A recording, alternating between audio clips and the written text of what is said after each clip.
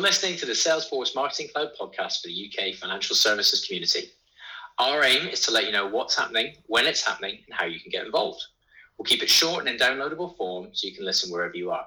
Hit subscribe to get notifications of new episodes, news, and announcements. I'm Miles. And I'm Jo. And we work for Salesforce in the UK. And if you couldn't already guess, all views expressed here are our very own. That's right. Don't base any purchasing decisions based on what we say. Just sit back, enjoy, and learn. So, what are we talking about this week, Jo? Well, today we're going to get into what the key levers are that a marketing function can pull to influence a bank's income, and what, if any, are the trade-offs that they have to consider. And to help us explore this, we're lucky to have our very own David Liversidge, Director of Global Growth for our financial services sector, with us. Brilliant. Looking forward to this one. David, great to have you here. You've got a long and impressive career, so why don't you start by introducing yourself? Thank you very much, and good to be with you. So I started my career working for a company that focused on bank branch automation and redesign, so helping banks around the world to turn bank branches into more customer-friendly environments, what we used to call dialogue banking. I moved from there into retail banking, had a brief stint at one of the UK banks before moving to Google in the early stages of Google's growth. I spent about 8 years at Google at the time when Google was very much seen as this incredibly measurable and scalable new channel for customer acquisition, and moved from focused on financial services to trying to solve the question of how you measure the move from online into offline channels to prove that sending traffic to a website can drive incremental sales and engagement with customers. I then moved back into banking and spent 8 years again at one of the UK retail banks and did a number of things, including leading the performance marketing function, and most recently spent 4 years implementing Salesforce CRM, which latterly we had rolled out to about 15,000 colleagues at the front line and integrated into our marketing technology stack. And about 4 months ago, I moved to Salesforce to focus on growth markets, working with banks and insurers around the world as they transform their operations using Salesforce's cloud technology. So a mixture of a bit of banking knowledge and a bit of technology and marketing knowledge as well. Brilliant. It's great to have you here. You're a newer recruit than I, David. What was the key thing that attracted you to wanting to come to Salesforce? There were three things. Firstly, the culture of the organization. And I'd been lucky enough to go to Dreamforce in 2017 and also attended and spoken at World Tour and really just fell in love with the culture of the company. Secondly, having used the technology in a large retail bank and seen the impact that it can have, I was really committed to joining a company which I think has got some world-class technology. And thirdly, the opportunity to learn. I do Trailhead, and I've always encouraged my team to do Trailhead badges to expand their knowledge and understanding of the platform, and thought that it was an opportunity to take myself out of my comfort zone and really continue to learn and develop in my career. That's fantastic. You know, it's interesting that you put Ohana first. That was something that I didn't really know anything about, and I was pretty blown away by that. So it is a company that really does walk the talk in terms of doing good.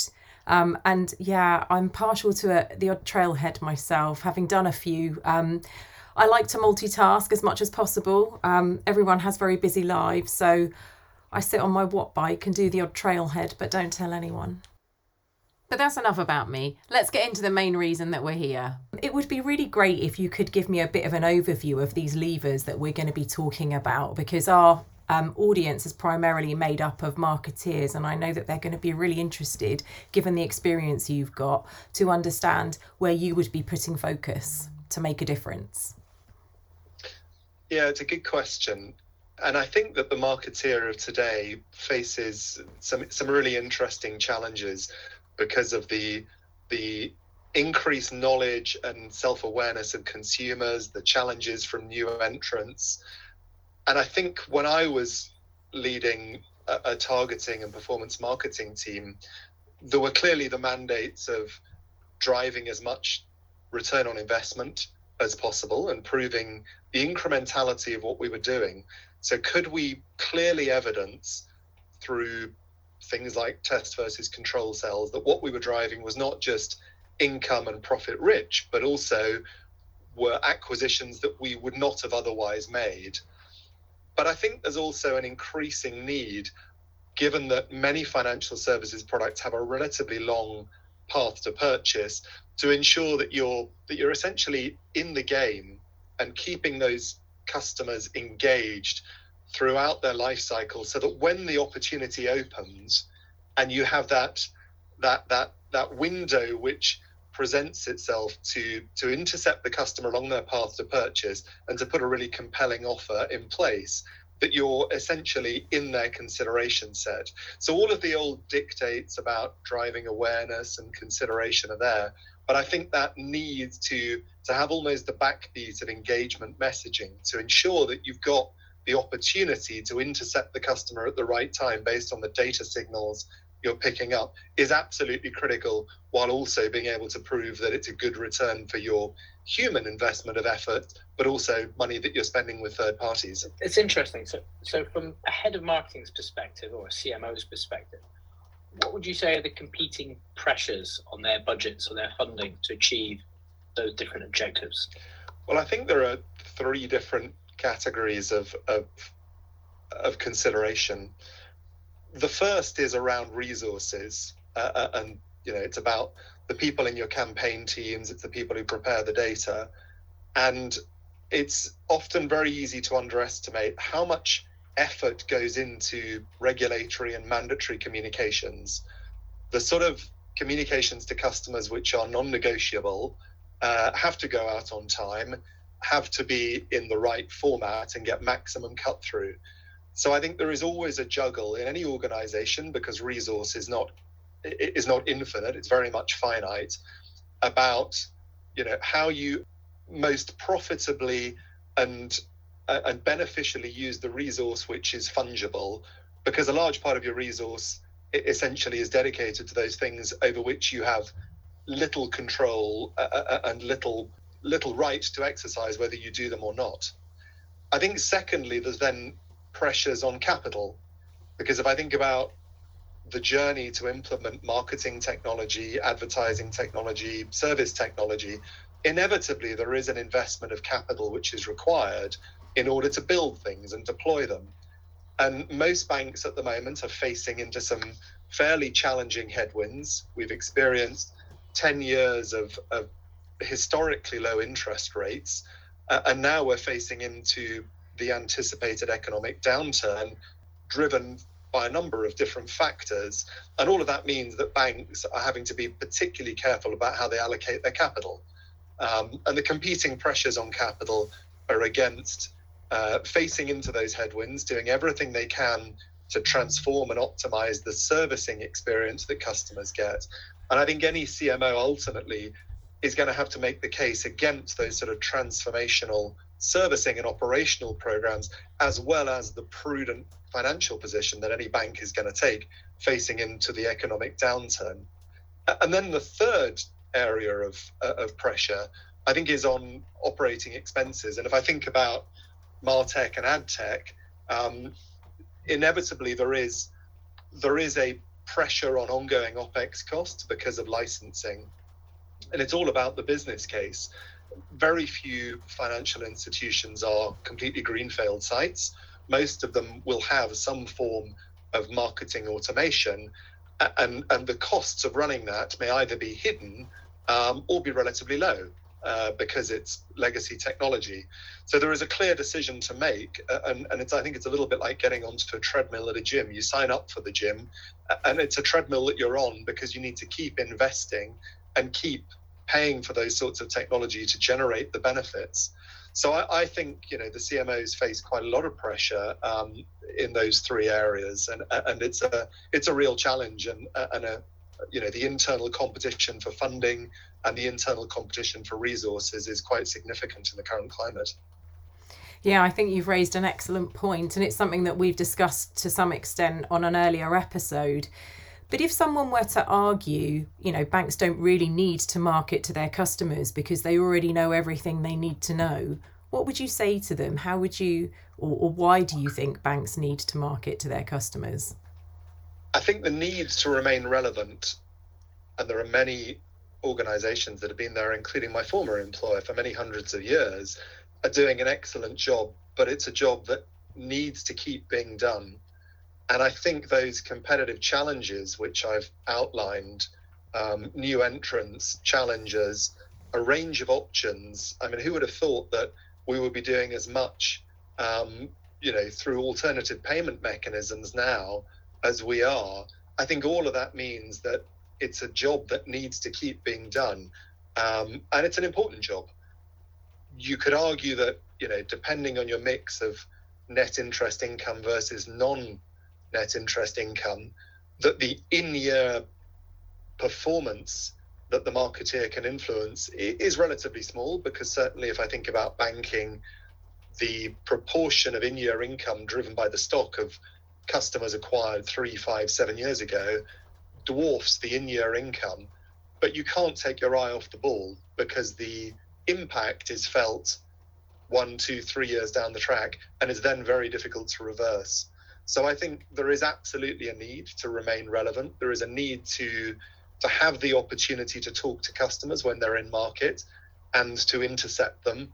And woe betide any organization that thinks that it can rest on its laurels and not invest in marketing and the associated technologies, because the impact downstream is often significant. Yeah, I think that's really interesting, because it's commonly read that in a downturn, marketing budgets are often some of the first to be squeezed or certainly questioned. And that concept that a longer term view beyond the in-year growth opportunity is needed. And you marry that with the tenure of many CEOs, often being shorter than 5 or 6 years. So I think it's interesting, and something strategically people need to think about marketing before they reduce their budgets. I would ask the question though, what do you think is the difference between the way challenger banks versus more traditional banks are approaching marketing today, and why do you think that is? It's an interesting question, because I think my start point would be slightly different. And I think that from my experience, there are loads and loads of very talented people working in functions like marketing, data in the traditional banks, as there are at the challenger banks. But without wanting to overly generalize, I think the challenges that organizations which have older stacks of technology are often quite acute. They have this richness of data, primarily first-party data insights, which is this accumulated knowledge over many years and in some cases decades about their customers' lives.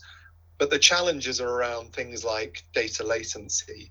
The challenges are around data leakage and the loss as you move data through systems.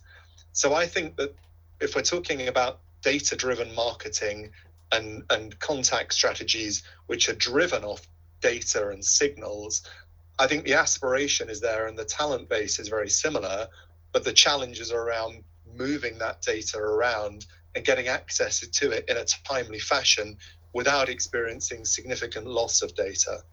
So I think the aspirations are very similar, but the challenges faced are different.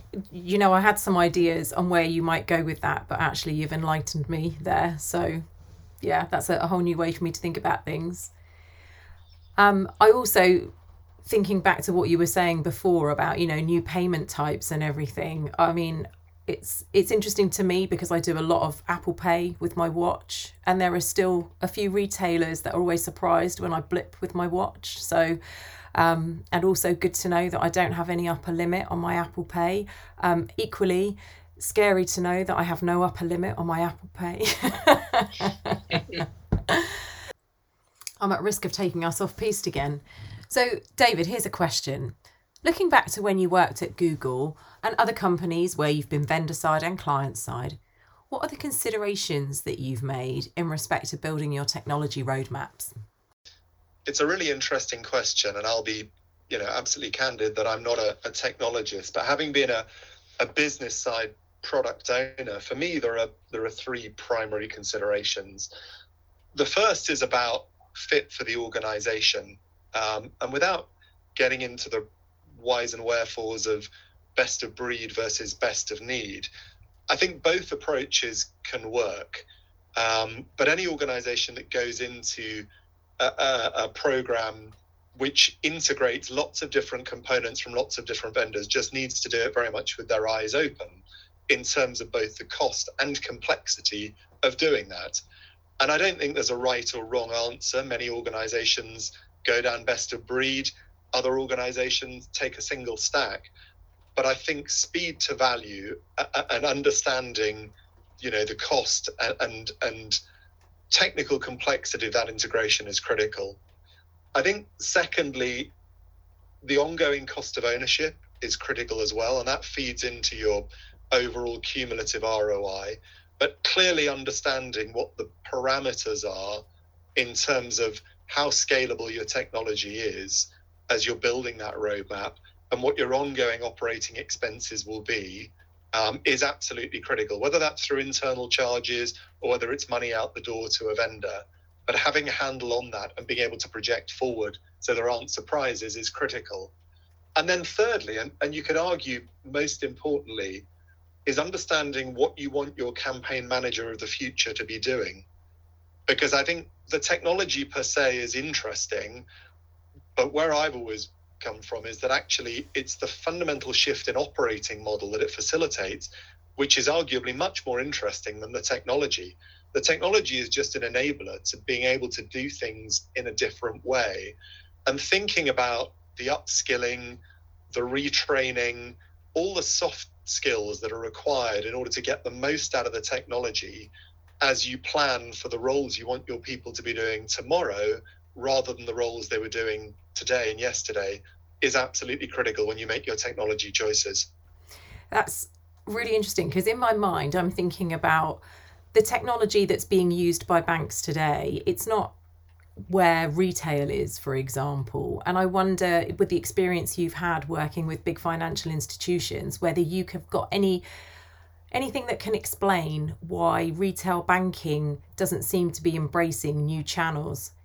There's a lot of email, there is some SMS, maybe they've got apps and there's a bit of push taking place, but I'm not seeing the adoption of new channels like WhatsApp and, TikTok or whatever the case may be to engage the newer banking audiences. And the metaverse, whilst I've seen a really good Nike advert, I haven't seen anything around banking for that either. And I'm not sure when that might even happen. Great question.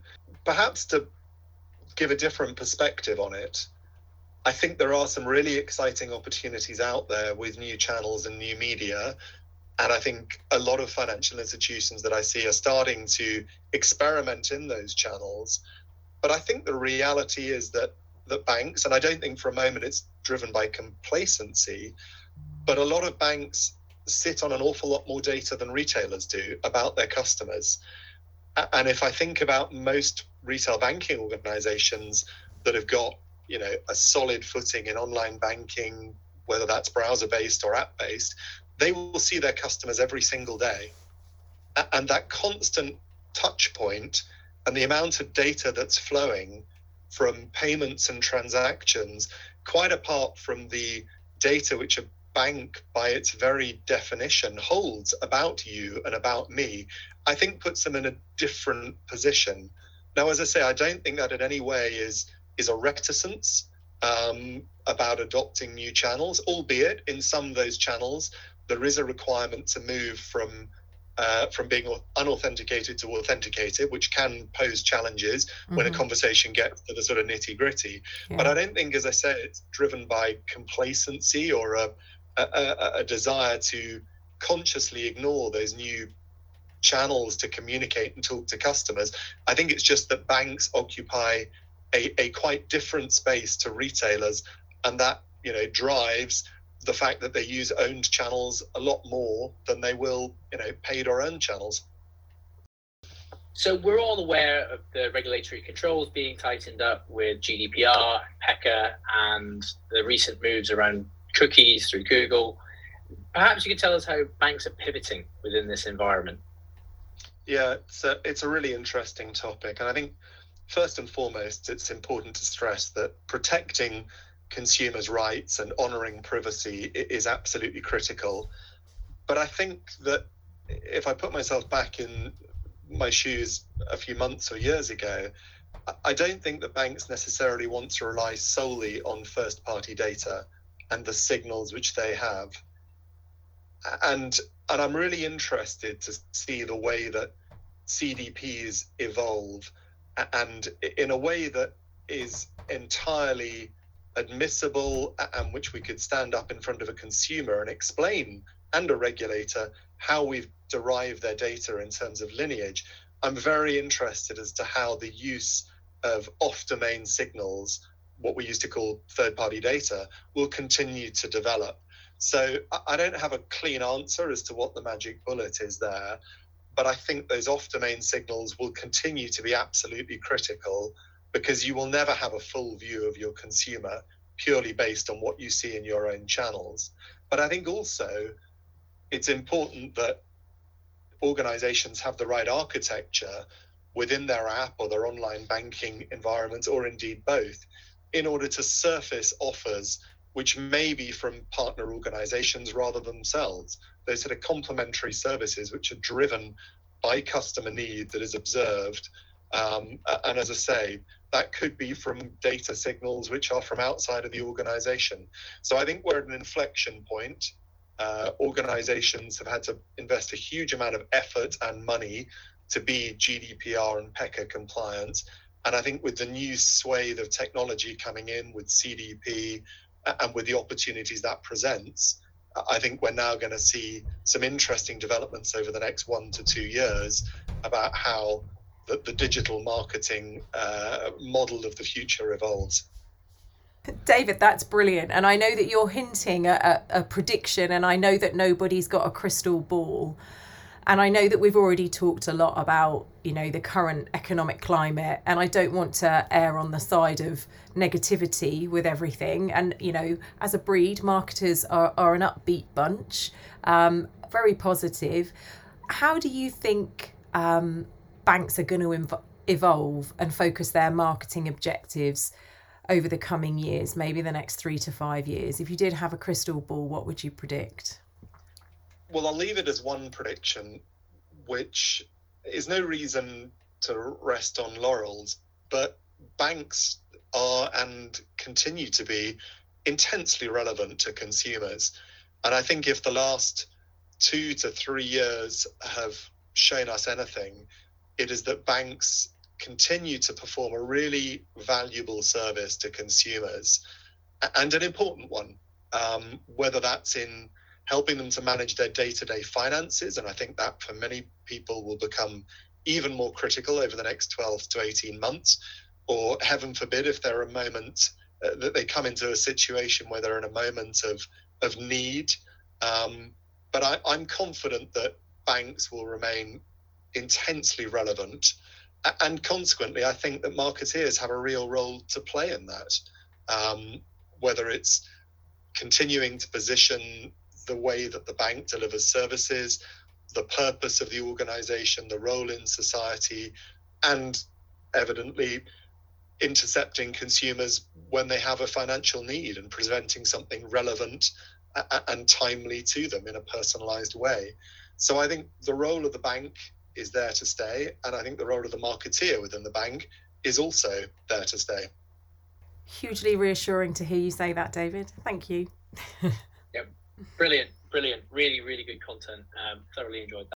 David, it's been an absolute pleasure having you record a podcast session with us today. Thank you so much for making the time, and really enlightening. Thanks so much.